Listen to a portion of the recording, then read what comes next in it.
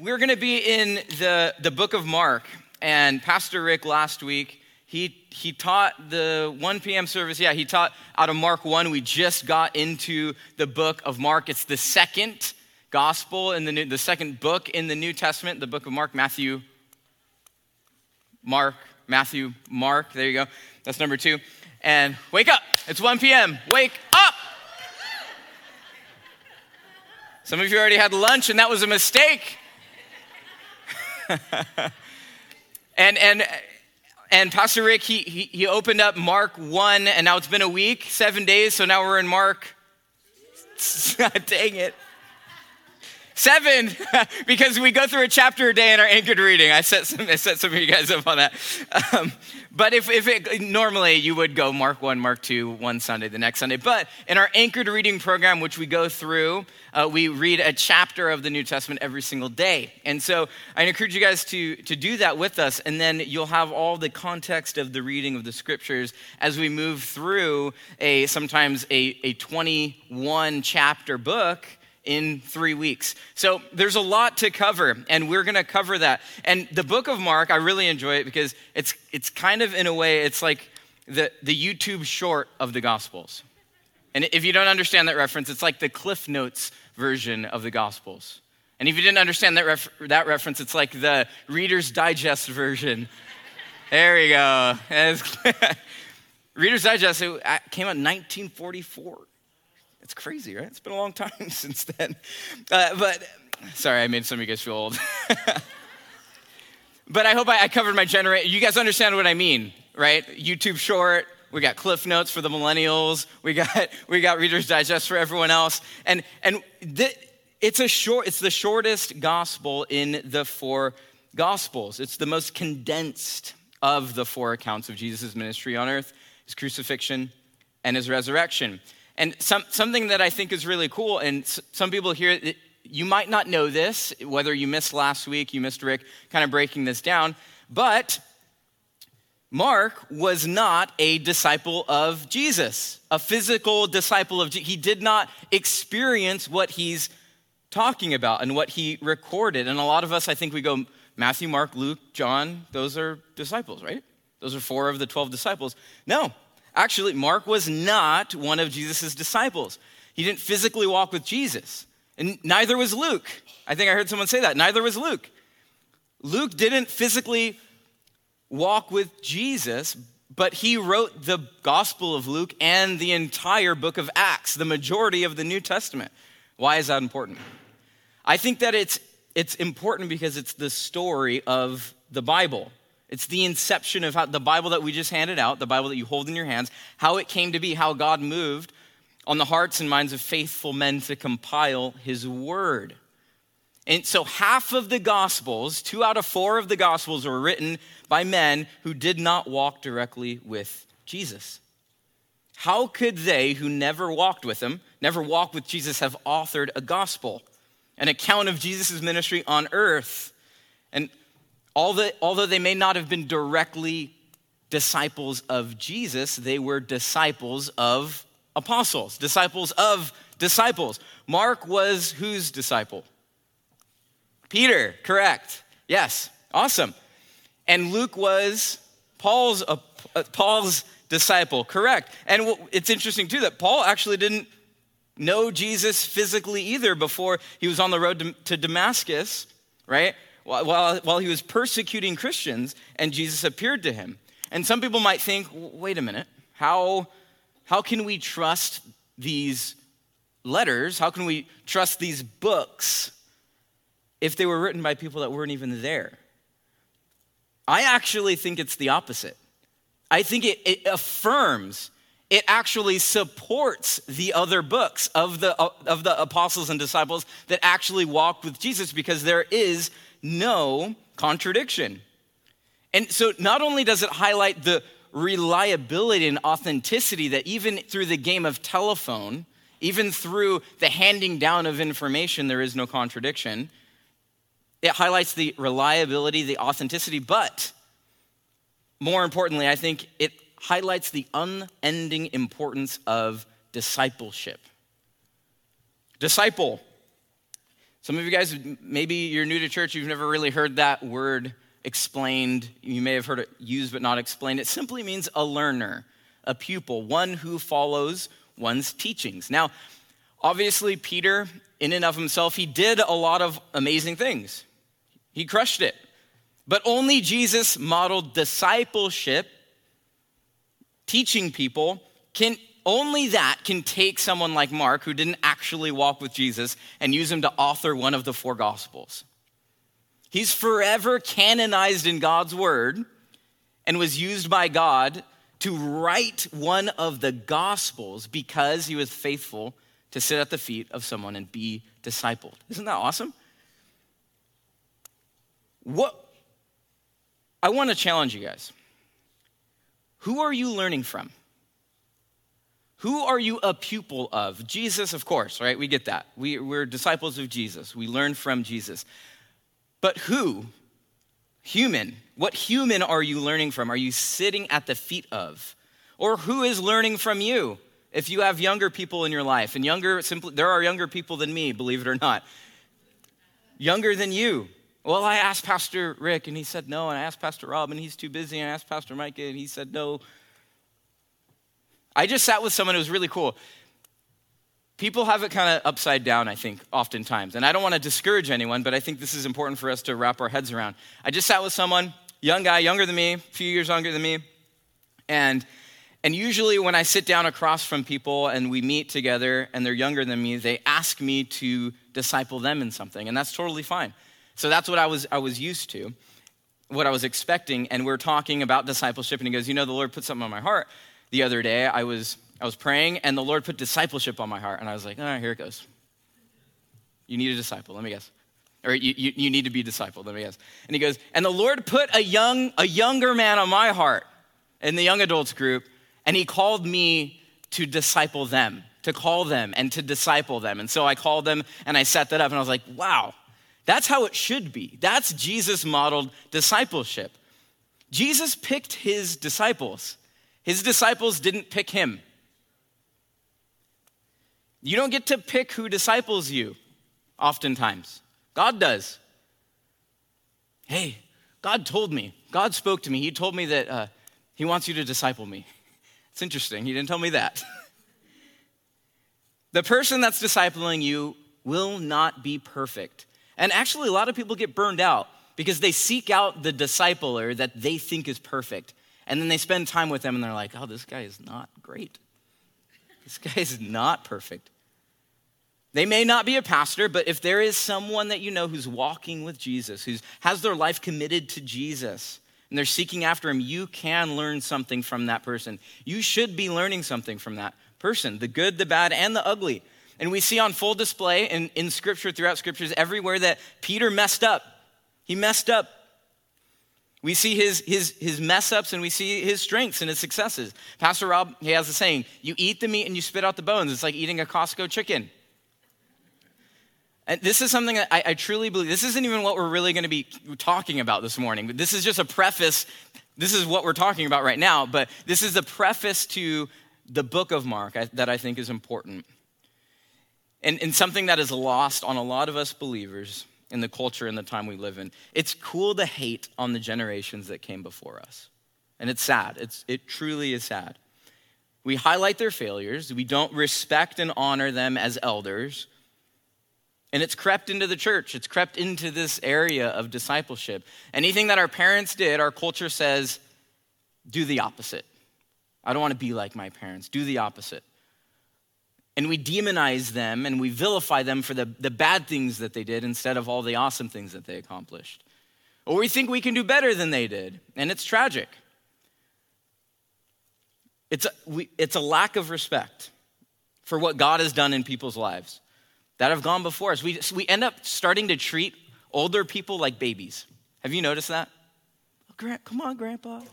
Let's get in the car now. Come on, we're getting in the car. He's like, I know, I helped invent the car. I didn't fight in a world of war for you to pat my butt and usher me into the car like I'm a little baby. But sometimes we can get there. because we're familiar and we live in a very familiar culture, and we start to despise and the lack of respect. It's not always a despising. When I was in Korea, I almost said North Korea. I wasn't in North Korea. When I was in South Korea, they've nailed this. They figure this one out. They honor their elders. They sit at the feet of their elders. It doesn't matter how old they are. They don't treat them like babies. It might take them 20 minutes to get a coherent sentence out of somebody, but they sit there and they wait for it because they know it's going to be a nugget. It's going to be a good thing that they wouldn't have heard anywhere else if they weren't doing that. We have to bring that back. There might be a believer right next to you here, even today, that God wants to use to speak into your life, to help sanctify you through. And he wants to use their testimony. How cool is this? This is the picture of Peter and Mark. Their testimony of walking with Jesus to enrich your testimony in walking with Jesus. A generational move of God's Spirit, and vice versa. If you're a Jesus follower who has young people in your life that need direction, be open, available, and willing to let the Lord use you to pick somebody, choose a disciple, choose someone. Someone chose me. That's the only reason I'm here. It was Micah Harris, the guy that plays electric guitar. His name is also Micah. And I remember when and Rob jokes about this all the time, that when I first started leading worship, I was not good. Micah Harris, 15 some odd years ago, not quite 15, 14, 13 and a half years ago, quite literally taught me how to play guitar. And over a decade later, as we raise our children together, as we raise our family's children together, we're still ministering together because he was like, you know what? He's not great. It's a lot of work to teach someone how to play guitar. It's a lot of work to teach someone how to do what you do really, really well. But he's like, you know what? I see past this hard moment of teaching, and I see what the Lord is trying to do through me, even though it would be a lot easier to just mind my own business and not befriend somebody, not disciple somebody. This is that picture. And we can imagine Mark sitting at the feet of Peter, just listening to the testimony of his life as Peter's sharing with him all of the things that the Lord taught him, that he saw, that he witnessed and did while walking with Jesus. And Mark faithfully records it. And Mark being the shortest of the Gospels, it's the shortest one as we were talking about. There's a lot that's covered in a very short amount of time. And it's a short version, and I can imagine Mark sitting there, and he's like, that's a lot. He's just like trying to keep up. He's like, oh my God, next story. We're just going through it. And we're going to be in chapter 7, but the first 6 chapters, there's a ton that's happening. If you've been following along over the past week, Jesus casting out demons. He's cleansing the leper. He's healing the paralytic. He's teaching parables. He ordains the apostles. He sends them out in his name. And right after Mark writes about the apostles going out, then they come back. He's like, all right, yeah, next thing. And he talks about them returning from their mission. And in chapter 6, Jesus and the disciples, they feed the 5,000. We read that. And then Jesus walks on water in the Sea of Galilee. I think it's really interesting. The side note that in the book of Mark, it's Peter walking on water is left out. It's not in there, which is interesting because this is the one that Peter's actually overseeing. Presumably because Peter didn't want to brag. That could be a possibility. We don't know. Or maybe he was ashamed that at some point he lost a little bit of faith and he started to sink. Maybe Peter was bragging. Peter was like, yeah, I walked on water. And Mark was like, I'm not going to put that in there.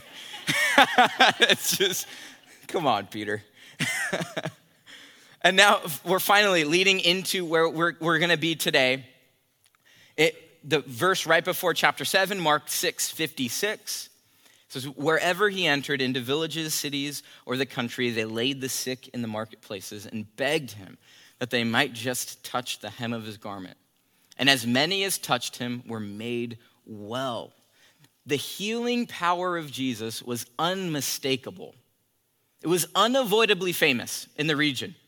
And after hearing all of the literal miraculous things that Jesus and his followers were doing, you would think that the religious leaders of the time would marvel and that they would step down from their high places of spirituality and faith to worship the Messiah whose prophecies they'd been memorizing and studying. who is there to literally set them free from the bondage of their own sin, their own religiosity. But no, instead we find out, and what we're going to read about, is that the religious leaders came down from their high places in Jerusalem to cast judgment and to level disputes against God himself. The Jewish leaders, they knew the commandments of God, but they were caught up and blinded by the pride and practices of their religion. They'd forsaken true, authentic worship, and instead they conflated and exchanged the commandments of God for the commandments of men. And that's our sermon title as we go into Mark chapter 7. I'm going to invite you guys to stand up as we read these verses out of the 7th chapter in the second gospel. Mark. Starting at verse 1, we're going to read through verse 13. I'll have it on the screen. You guys ready? Steady? Go, let's go. Then the Pharisees and some of the scribes came together to him, having come from Jerusalem. Now, when they saw some of his disciples eat bread with defiled, that is, with unwashed hands, they found fault. For the Pharisees and all the Jews do not eat unless they wash their hands in a special way. Holding the tradition of the elders. When they come from the marketplaces, they do not eat unless they wash. And there are many other things which they have received and hold, like the washing of cups, pitchers, copper vessels, and couches, the places where they ate. Then the Pharisees and scribes asked him, why do your disciples not walk according to the tradition of the elders, but eat bread with unwashed hands? He answered and said to them, well did Isaiah prophesy of you, hypocrites, as it is written, this people honors me with their lips, but their heart is far from me, and in vain they worship me, teaching as doctrines the commandments of men. For laying aside the commandment of God, you hold the tradition of men, the washing of pitchers and cups, and many other such things you do. He said to them, all too well you reject the commandment of God, that you may keep your tradition. For Moses said, to honor your father and your mother, and he who curses father or mother, let him be put to death. But you say, if a man says to his father or mother, whatever profit you might have received from me is korban, that is, a gift to God, then you no longer let him do anything for his father or his mother, making the word of God of no effect through your tradition, which you have handed down, and many such things you do. Let's pray. Jesus, we thank you for your word. We thank you for discipleship. We thank you for moving in and through your people. We thank you that you've given us the opportunity, Lord, to learn not just from your word as the highest authority and the most infallible, the only infallible authority, but the people around us. We pray that through the crafting, the Holy Spirit inspired crafting of your word, you would speak to our hearts. In Jesus' mighty name, amen. Amen. Let's take a seat. Relax. Not too much, though. I'll fall asleep. In verse 1, the Pharisees and some of the scribes came together to him, having come from Jerusalem. Jerusalem. Has anyone here been to Jerusalem? Been to Israel? Nice. That's a lot. That's awesome. I was bummed that we had to cancel the trip. Every time we go, I always encourage people that are on the fence. I'm like, you never know. This might be the last chance. This might be the last chance. And I'm really hoping that the last time I went wasn't the last chance I get to go. But for those of you who have been to Israel, you know that unmatched feeling of ascending up to Jerusalem. It's different. And it's crazy because anywhere you are in Israel, it doesn't matter whether you're north of Jerusalem, whether you're south of Jerusalem, whether you are west of Jerusalem or east of Jerusalem, wherever you are in Israel, you are always ascending to Jerusalem. It is always higher. It's always taller. It's always bigger. It's always more important. And as much as that is significant for us now, it's still special to us. It was that much more for them then. Jerusalem for them was the epicenter of the one true God's people. This is where a lot of the Pharisees and the scribes, they worked, they taught, they studied. This is where all the spiritual people are. You guys wouldn't be allowed it? No, I'm kidding. This is where they were. And all of the buzz, all of the talk, all of the And granted, there was no social media, and so for things to spread across a land was a big deal. Had to be pretty important. And as the news of the disciples and what the miracles they were doing, the Jews in Jerusalem, they heard of it, the Pharisees, the scribes, the religious leaders, and they were skeptical, and honestly, rightly so. Someone claiming to be Messiah, it's a big deal, especially if you're Jewish. And in a way, they were doing their job as spiritual leaders of the time on the surface. But there's a difference between testing the spirits and quenching the spirit, as we talked about in spirit of truth and spirit of error. You see, the religious leaders of the time, they descend from their literal moral high ground of Jerusalem, the epicenter of worship, not to see whether or not he was actually God, whether or not Jesus was actually God, but to try to figure out how they might use him for their own gain, their own political power, and ultimately to come against him and murder him. They put down their books studying about their coming Messiah to step down from their man-made temple to judge the one who stepped down from his eternal one. And this wasn't the first time. This wasn't the first time that the Pharisees and the Jews disputed with Jesus. They dispute with him over eating with sinners. They had all these accusations to level against God. They had a dispute with him of how he celebrated the Sabbath. They had a dispute with him because he touched a leper, because he healed a demoniac that had wandered inside the territory of the tombs that was ceremonially unclean.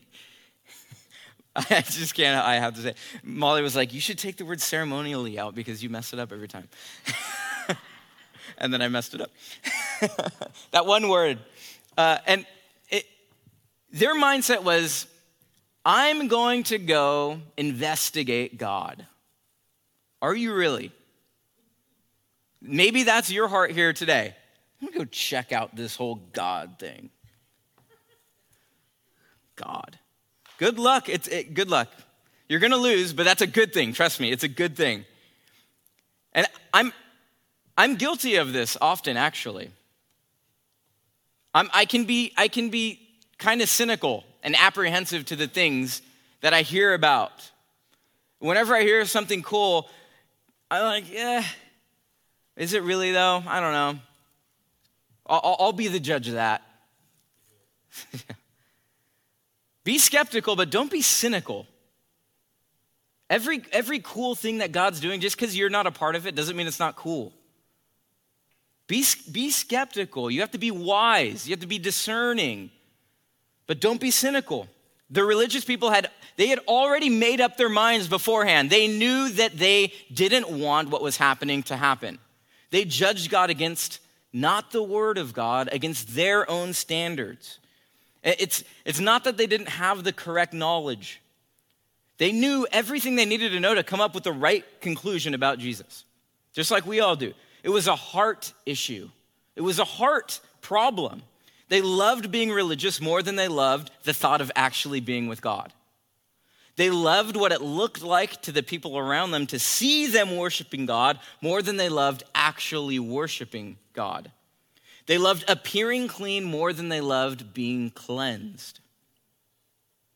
The things they decide to call Jesus, God incarnate, and his disciples, who just got done performing literal miracles, the Jews call them out. They've showed all of the power of God, the disciples and Jesus. And what do the Jews call them out on? Washing their hands. It's ridiculous. It's absolutely ridiculous. They step down. And now this is continued. Remember, this is just Mark's commentary on the situation. We haven't even gotten to the dialogue yet. Now, when they saw some of his disciples and they eat bread with the defiled hands, that is, with unwashed hands, they found fault. For the Pharisees and all the Jews do not eat unless they wash their hands in a special way, holding the tradition of the elders. When they come from the marketplace, they do not eat unless they wash. The Messiah shows up to fulfill thousands of years of prophecy and change the fabric of reality. And the Pharisees are like, hey, let me see how you wash your hands. Let me see how you that's all cool and all. I saw you feed 5,000 people with a Lunchable. But how do you wash your hands, God? And boy, did they take washing their hands seriously. They really did. What's important for us to understand is that Jesus is not criticizing the written law of God. He's criticizing the oral traditions, the oral law, what they passed down, they added to God's law. It wasn't just the biblical prescribed Old Testament washing of hands that we're talking about. This was something extra. R.C. Sproul, he comments on it. He says, there are forms of ritual cleanliness set forth by God in the Old Testament. That is true. But they are few, and they are easy to follow. But what the Pharisees and the scribes did over the centuries, the rabbis who interpreted the law of God, they kept adding to those ritual requirements, one after another, so that the regulations far exceeded the regulations the law of God imposed on the people. So I'm going to break this down a little bit. It's just to highlight and illustrate how ridiculous this was. The ceremonial washings, they had a special stone vessel. They had special water. It wasn't even enough to wash your hands in a special way, because what good is washing your hands in a special way if the water's not special? So they had special water. Ordinary water might be unclean. So to wash your hands in a special way, you started by taking at least enough of this water that would fill 1 1/2 eggshells. Then you poured the water over your hands, starting at the fingers, running down towards your wrists. And then you cleansed each palm by rubbing the fist of the other hand into it. Then you poured the water over your hands again, this time from the wrists towards the fingers.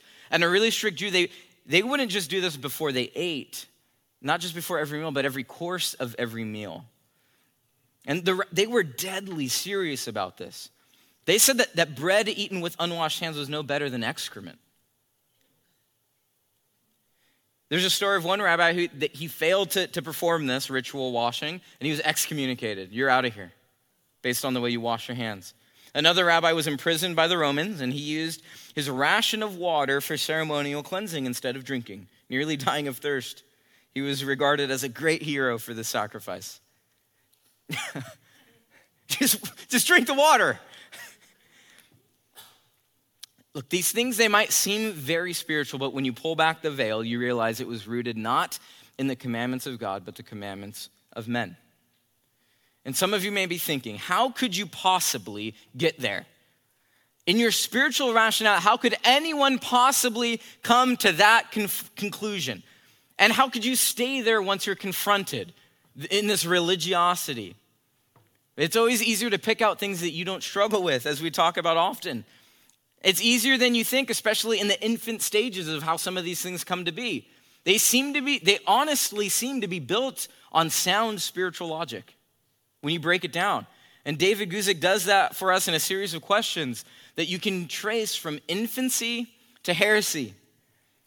We're going to do that. Does God want us to honor him in everything we do? Yes, that's an easy one.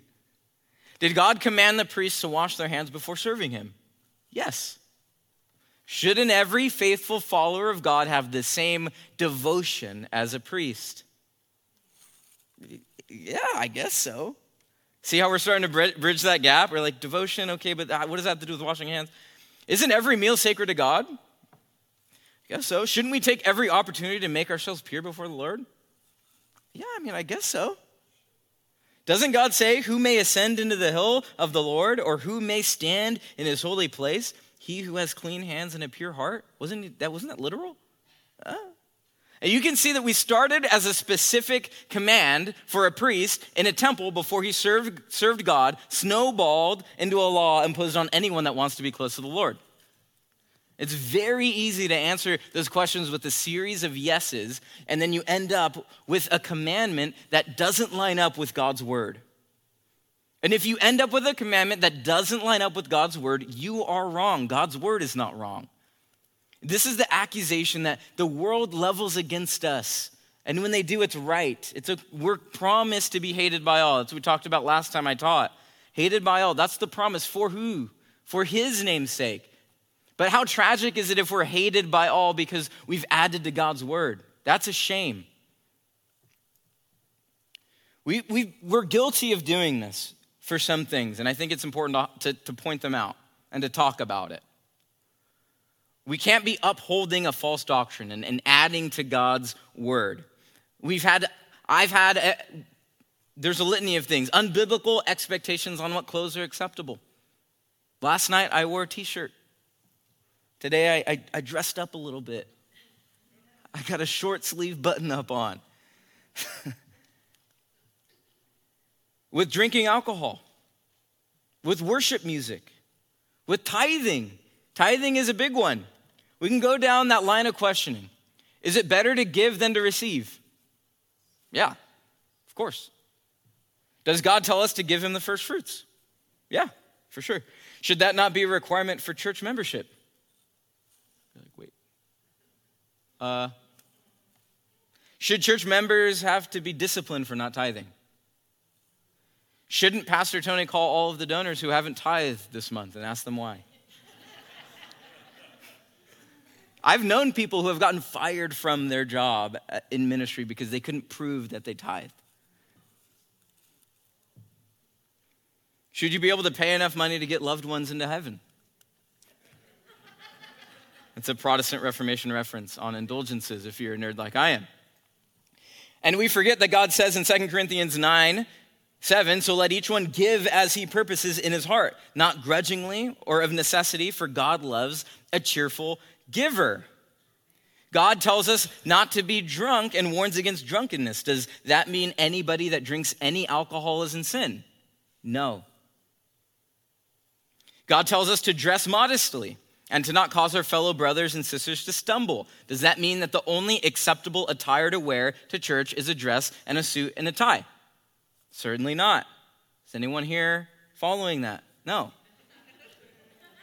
But some churches would look at you like you were insane for not showing up in a suit. And you can go down the litany of questions that start from a biblical commandment of God and end in a Pharisaical commandment of man. These are doctrines that we hold close. And sometimes we get confused. Pastor Rob did, and it was so good. It fired me up for this sermon. He's in 9 and 11, today if you missed it, he taught about eschatology. And it was so good. You have to. This is church discipline. You have to go watch it. You have to watch it. Either one, 9 or 11. You have to. It was so good. Eschatology, how a lot of times we end up holding eschatology into this place where if anyone disagrees with us, we equate them to heresy. We equate them with a heretic because they don't follow this certain doctrine that I've been taught since I was a new believer. It's so important. You might choose to walk in devotion to some of these things. You might decide, in order to honor God, I'm not touching alcohol. That's amazing. I'm going to wear a suit to church because I want to put my best foot forward, not for man, but for God. That's awesome. But are you doing those things because of your reverence to the Lord, because you are saved, or are you doing those things to be saved? Because you feel like it's a requirement that God has put on you. The commandments of God always have a specific purpose. The Jews were saved because they were chosen and set apart. All the things in the Old Testament that God had commanded that they do was significant because much of, specifically in the time, the people around them, it was going against what the pagans were doing. And God had them do it to symbolize that his people live different because they are saved, because they are chosen. But the Jews, over time and tradition, they flipped it and made it about being saved because they lived differently. It's the same concept for us now under the new covenant. We do not obey Jesus in order to prove to him that we love him. We obey him because we love him. Some of you guys need to wake up in the morning and say that every single day. We don't obey Jesus in order to prove to him that we love him. We obey him because we love him. And as we continue on in these verses, we see the first actual dialogue. There are many things, many other things which they have received and hold, like the washing of cups, pitchers, copper vessels, and couches. Then the Pharisees and scribes asked him. It's the first thing they asked. Why do your disciples not walk according to the traditions of the elders, but eat bread with unwashed hands? Why do your disciples not walk according to not the law, but the traditions of the elders? The Pharisees knew exactly what they were asking. They weren't confused about which commandments came from God. They knew. They knew which ones came from their traditions and which ones came from God. They were not tricked into thinking that God said something he didn't actually say. Nobody's tricked into thinking, if you read your Bible, you're not tricked into thinking that you have to wear a certain dress or a certain suit in order to be let into the church. It doesn't say that in the Bible. We know this. But they were proud of themselves. And our human heart has the propensity to ask questions, to take away and to add to what God has said. And the Jewish leaders, they had held the oral traditions that had been passed down on par with or even elevated it above the sacred scriptures. We know that there is none righteous, no, not one. We know that. And this is the reality. This is where they got it twisted. And in one of Warren Wiersbe's commentaries, he points out that Rabbi Eliezer said, "He who expounds the scriptures in opposition to the tradition has no share in the world to come." Did you catch that? In opposition to the tradition has no share in the world to come. The Mishnah, a collection of Jewish traditions in the Talmud, records, "It is a greater offense to teach anything contrary to the voice of the rabbis than to contradict Scripture itself." Guys, this is why we are Protestant. And I know that might be, you might be here and it's confusing because you're like, I'm done with this Protestant stuff. Everyone's just so irreverent and there's no traditions, and I miss the liturgy, and I miss the devotion, and I miss the importance of communion and the sacrifice. And I understand. I truly do. If anybody understands that, I understand that. And there's an exodus happening right now from the Protestant faith. There's an exodus happening to Eastern Orthodoxy, to Catholicism. And as much as I value and I love and respect tons of things, a lot of things about my Orthodox and Catholic brothers and sisters, there is one huge ultimate distinction of why we are Protestant and not Catholic, why we are Protestant and not Orthodox. We believe Scripture to be the only infallible authority. The only, and this is where it can get confusing and people can confuse you. Not the only authority. Scripture is not the only authority in your life. Are you listening to me talk to you right now? Authority. It's not the only authority. It's the only infallible authority. Understand this. It's the only authority that cannot be incorrect. If I ever say anything that doesn't line up with God's word, I am wrong, not God's word. And you saw that in what they believed was true, is that it was more abhorrent to contradict the rabbis than it is to contradict the scriptures. No rabbi, no bishop, no cardinal, no pope, no pastor is infallible. We all have a sin nature. Romans 3:23, "For all have sinned and fallen short of the glory of God." Everybody. So why is the keeping of his word as our ultimate, only infallible authority so important? Because it's a safeguard. It protects us from wrong thinking. And we can see how Guzik laid it out in the series of questions, how easy it is to fall down that rabbit hole. And they were so far down the rabbit hole of religiosity that even with all the bells and whistles, they ended up worshiping God in vain. Even with everything they did, fell under the category of worship in their tradition, in their oral laws. That's in vain. Even that, it ended up in vain. Vain worship. And that's how Jesus responds to their question. He answered to them, Well did Isaiah prophesy of you, hypocrites, as it is written, this people honors me with their lips, but their heart is far from me. And in vain they worship me, teaching as doctrines the commandments of men. For laying aside the commandment of God, you hold the tradition of men, the washing of pitchers and cups, many other such things you do. He said to them, all too well you reject the commandment of God, that you may keep your tradition. You reject the commandment of God, that you may keep, so that you may keep your tradition. John MacArthur said that their worship was directed at the correct God, but in the wrong way, with the wrong heart.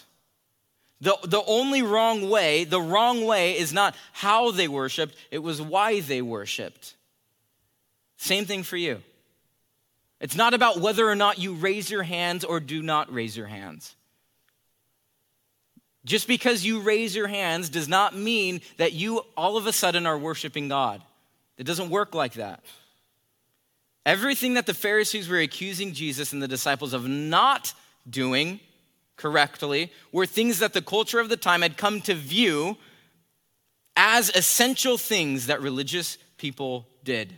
This is the way that religious people act. The Jewish leaders here are pointing out all the things they fully believe disqualified Jesus and his disciples from what they believe to be true religion and worship. And Jesus points out that the very thing that they missed keeps them from truly, authentically worshiping God, the posture of the heart. The thing that I cannot see, the thing that I can't call you out on, you can hide it from me. This people honors me with their lips, but their heart is far from me. It's easy to make this sermon about liberalism versus legalism. Or just focusing on legalism. But legalism and liberalism, whether you feel like you have to be doing things and you're imposing those rules on other people outside of God's word, or you feel like it's just grace, bro, and I can just sin more that grace may abound, certainly not, Paul says. It's the same problem. Different sides of the spectrum, the same problem, a heart issue. The heart of the worshiper is the thing that matters. The heart of the worshiper. 1 Samuel 16:7. For the Lord does not see as man sees, for man looks at the outward appearance. Man would judge a worshiper and go around and like, you're not speaking in tongues, you're not raising your hand, you're not whatever it is, doing backflips down the aisle, you're not, therefore you are not worshiping. And God says, I don't see you that way. I see through all of it. I see your heart, what no other man can see. You need to think about this seriously. Could Jesus say the same thing about you? And it might not be something that encompasses your whole life, but in moments, think about it. They sing during worship, but their hearts are far from me. They volunteer, but their hearts are far from me. They attend church, as all of you are currently, but their hearts are far from me. They read their Bibles, but their hearts are far from me. You can pretend to everyone in the world, but not to God. Well-meaning Christians who do not know their Bible get caught up in what man says and man thinks and think that they are worshiping God and bringing him honor and glory, doing what he desires, but they are deceived, and Christ does not accept worship from a heart postured away from him. I used to come to church knowing that the only reason I was there was simply to check the box and make sure that everybody in my life knew that I went to church. That was my only motivation. And God sees through it. If that's your motivation, you need to know that what everybody else around you is thinking is irrelevant. It doesn't matter. You guys saw this ad in the Super Bowl, maybe some of you? Some mixed feelings? Didn't watch it? Okay, so this is an ad, and He Gets Us ad. And it's this picture that's supposed to illuminate how amazing Jesus is, as the people who are standing up for the rights of unborn babies are over there just gossiping and just kind of uninterested. And then the young woman who's walking into the abortion clinic to get an abortion, who's got tattoos on her legs, and she's obviously struggling. And then there's a woman washing her feet as Jesus washed the disciples' feet. He gets us. And I understand that it looks nice. It looks correct. It looks right. Religion, not the Bible, but religion would say, That looks like something Jesus would do, for sure. That person will have clean feet. Very clean feet. But their baby is going to be murdered 10 feet away on the other side of the wall. The mother will walk away on the clean feet into a life racked with guilt and condemnation and pain. When we elevate our words above what God says, we become useless for the kingdom. And we blaspheme his name. Literally, we blaspheme his name. Because we craft this picture of Jesus that is like us. A God in our own image that looks like what we would do. And then we put Jesus' name on it and expect people to look at us and go, look how godly he is. No, you just called yourself God. Just because you would wash the person's feet instead of telling them the truth and trying to stop them doesn't mean that that's what God would do. We end up choking out the true,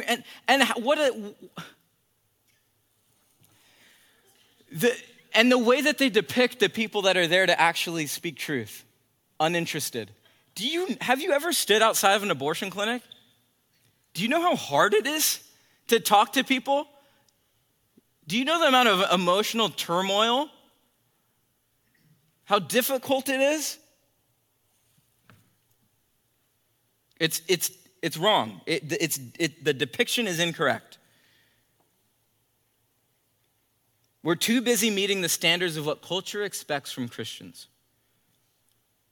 And just like the Pharisees missed out on incredible works of Jesus and his disciples, they missed it, and we miss it. We have to get it right. And ironically, do you know what foot washing represents? Repentance. God forbid. God forbid we recognize we're wrong and turn the other way. God forbid we change our mind. That's not what culture says is Christianity. Culture says Christianity is acceptance, not repentance. There's a huge difference. You will not be accepted without repentance. You cannot be accepted without repentance. It was like foot washing was like baptism. It was a representation of a washing away of our sin and fleshly desires and turning to Jesus and being set apart for Jesus. And like the Jews ceremoniously hyper-focused on washing their hands, they missed Jesus. They missed true repentance. They missed true spiritual cleansing and a true relationship with God. He washed the disciples' feet who went on to do what? Certainly not murder babies. They had been cleansed to set apart to be murdered themselves in sacrifice to God. If you think it's about getting your feet clean, if you think it's about washing your hands, you think it's about Jesus just doing you a cute little favor on your way to hell, you're wrong. Those washed feet, we talked about that in Hated by All, they were all killed. Blessed are the feet that carry the gospel, Isaiah 52. How lovely on the mountains are the feet of him who brings good news. They didn't have very epic footwear back then. How lovely on the mountains are the feet of him who were those clean feet? No, it wasn't about clean feet. Who announces peace and brings good news of happiness, who announces salvation and says to Zion, your God reigns. It was never about clean feet, just like it was never about clean hands. And to reduce Jesus washing the disciples' feet to a gesture, a kind gesture to make someone feel good, is to cheapen the grace of God. It's what Bonhoeffer calls cheap grace. These people worship me with their lips, but their hearts are far from me. And we end the passage with Jesus calling the Pharisees out on this idea of korban. The illustration of this is amazingly applicable for us. For Moses said, honor your father and your mother, and he who curses father and mother, let him be put to death. That's what the law said. But you say, if a man says to his father or mother, whatever profit you might have received from me is korban, that is a gift to God, then you no longer let him do anything for his father or his mother, making the word of God of no effect through your tradition, which you have handed down, and many such things you do. So the concept of korban here that Jesus is referencing was a way that the Jews got around honoring God's law to honor their parents, but still got to look spiritual to everyone around them. It was a workaround. What can I do? What kind of crazy spiritual gymnastics can I perform in order to look spiritual but not actually have to do anything about it? And instead of actually helping their parents, all they had to do, their parents would come to them with a need, and they would say, korban, and that is, I'm sorry, I've committed that money to God. I love you, and I'm devoted to the Lord, and I'm devoted to honoring you and not cursing you, but I've given that money already. I've devoted it to God and to the temple. And they wouldn't have to do as much. The temple would get a cut, and their parents would remain in poverty. You know what it reminded me of as I was studying this? It's what can be, to me, one of the most, and I'm guilty of this. This is me. One of the most hollow Christian phrases that on the surface sounds really spiritual, but oftentimes it's just there to get you out of what you know God has called you to actually do. Do you know what it is? Yeah, I'll pray about it. I'll pray about it, yeah. Or I'll pray for you. I'll pray for you. We've all said it and not meant it. We've all said it and not meant it. Some things you don't have to pray about. What? What do you mean?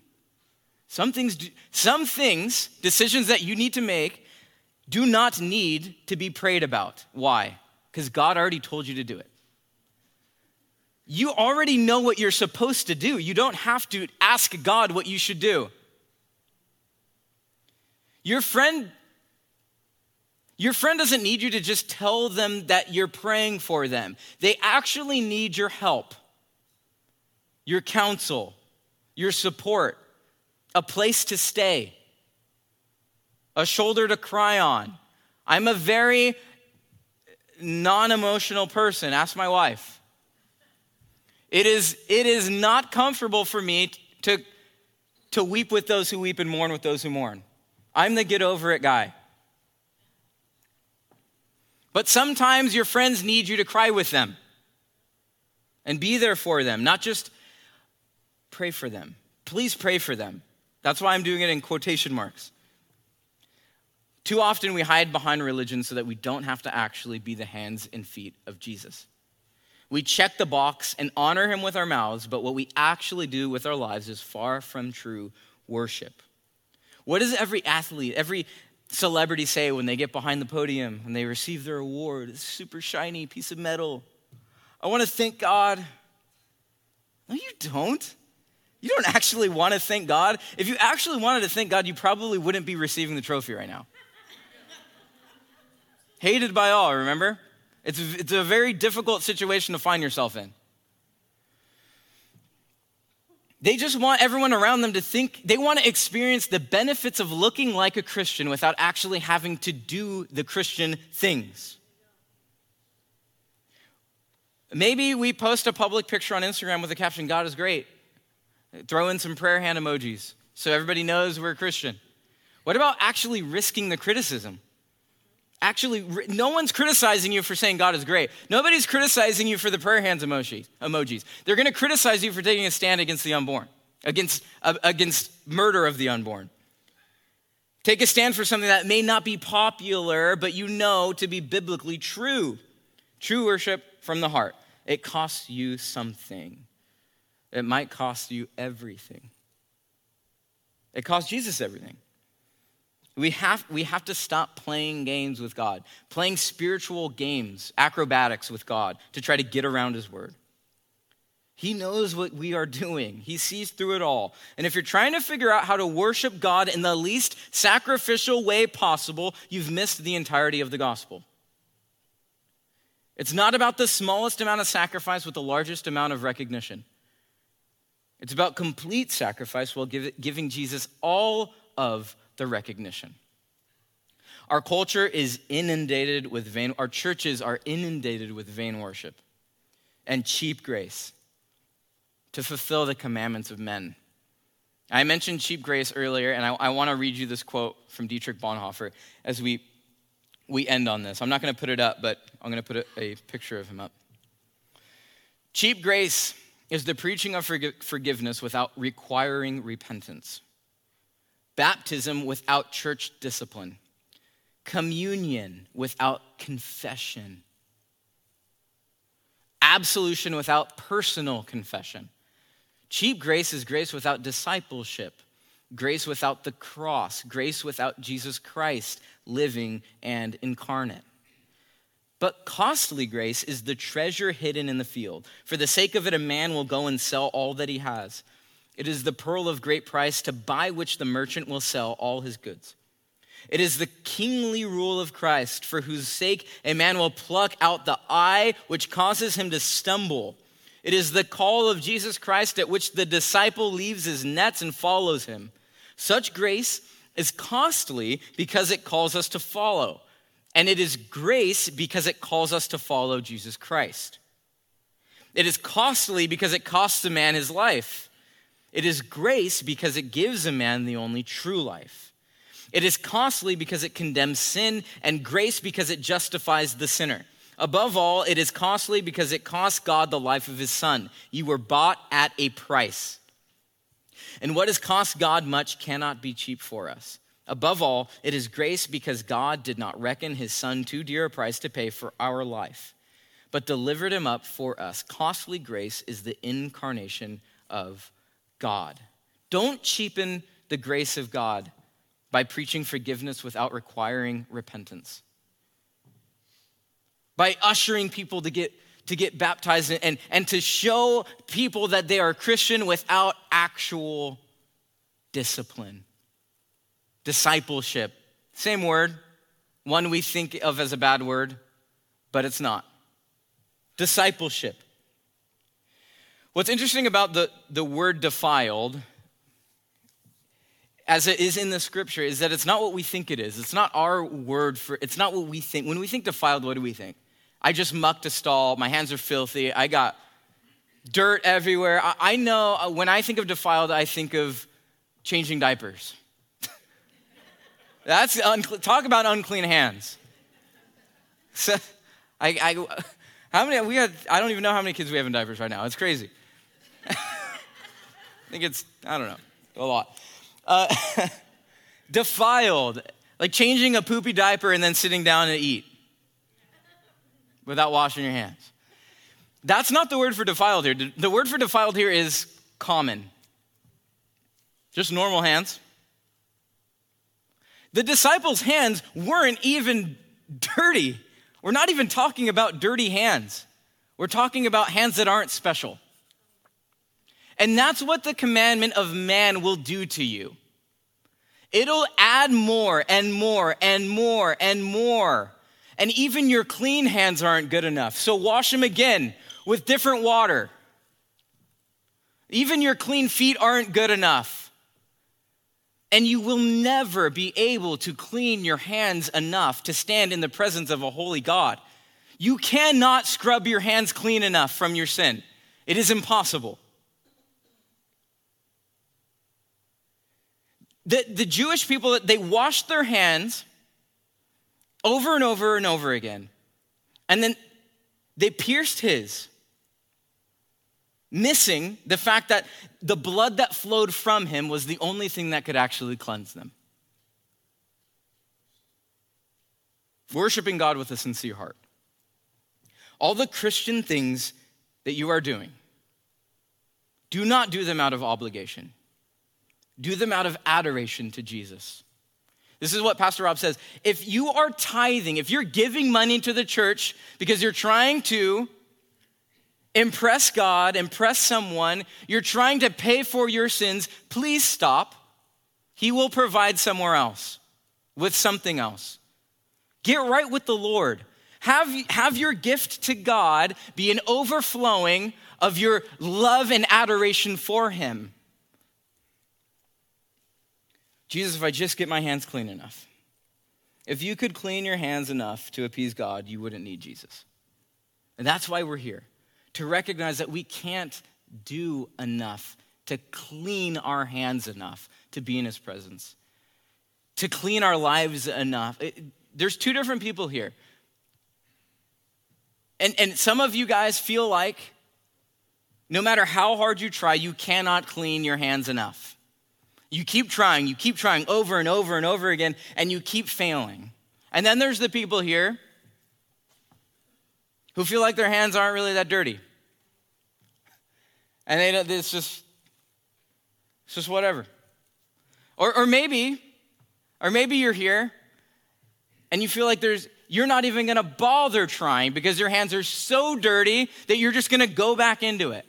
And Jesus bled and died, and his blood flowed from his body so that all of that can be cleansed. Whether you are consumed with guilt for not being able to do all the things that Christians are supposed to do in culture, or whether or not you've given up because you've sinned time and time again, God is the only one that can cleanse your hands. He's the only one. You cannot wash your hands enough. You cannot get clean enough. He will wash you clean by his blood. Amen? Amen. I'm going to invite the worship team up, and as we worship, this is the call to action. This is the point for us here that are believers. Have spiritually, actually cleansed hands. Regardless of how physically dirty, you have been cleaned. Remember that. Remember that you're approaching God not in the same state that you were in while you were in sin. It doesn't matter what you did yesterday. You can approach him with the correct heart. I don't care if your hands are raised. I don't care if your hands are down at the side. I don't care if you're laying face down on the floor. Is your heart right before him? Don't worship him in vain. Don't be so consumed about what the people around you are thinking that you either don't or you do. Either way, it's wrong. Focus on him. Amen? Let's pray. Jesus, we thank you that you've cleansed us. Lord, we cannot do it ourselves. We cannot do it without you. Our lives are void without the cleansing blood of Jesus. It's just more work. It's just more trying. It's more washing. It's more cleansing. And Lord, we need to be cleansed by you. Lord, we thank you for that picture of baptism. Lord, being dead to ourselves and alive in you. God, we worship you in that spirit. We worship you in the spirit of authenticity, not vanity. In saying thank you for everything you've done for us. Lord, we don't want to cheapen your grace. We recognize the cost, what it costs you, and we're willing to lay it all down in worship to you. In Jesus' mighty name, amen.